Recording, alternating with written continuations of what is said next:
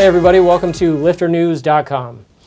Now, there's no question that the use of cloud computing is exploding at organizations across the board.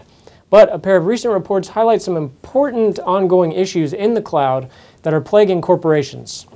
First, Barracuda Networks released a report based on responses from 300 IT decision makers at organizations currently using the public cloud.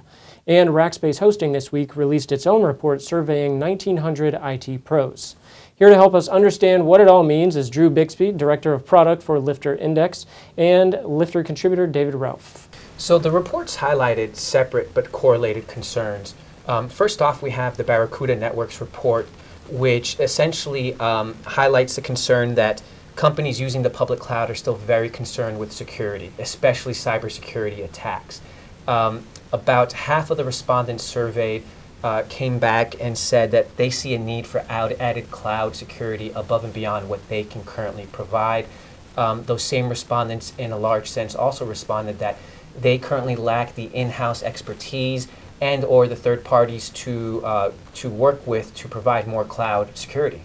Meanwhile, the Rackspace report touched on tremendous financial losses that companies are taking due to a lack of cloud experts. The report actually estimates large organizations are losing about $258 million a year because they don't have the proper cloud experts in place to manage their clouds. And this doesn't surprise me. The cloud space is changing all the time. There are new features and functionality coming out every week from all the different providers. The report from Rackspace also highlighted how difficult it is for companies to recruit and hire cloud experts. What's the underlying reason for the shortage of cloud experts? So first and foremost, the reports note that there is a tremendous amount of global competition for the best IT talent happening all over the world.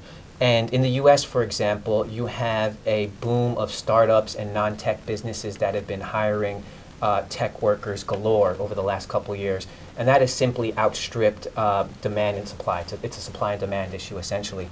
And according to the reports, we see this playing out in real life. The respondents in the Rackspace report, for example, said it takes them on average about 5 weeks to fill an IT position, which is far longer than it does in other departments.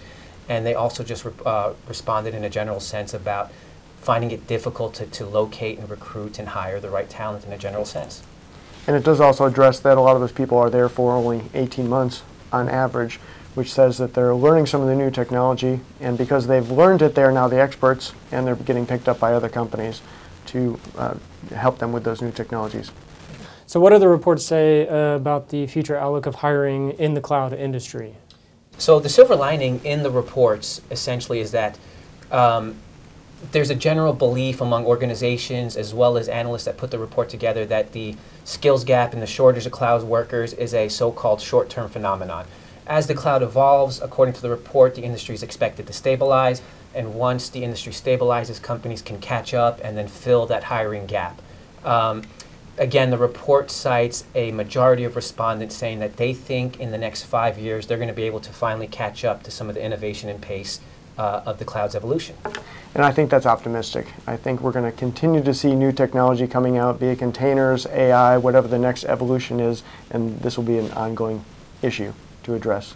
Thanks for joining us. Hit up lifternews.com in the coming weeks for more conversations like these.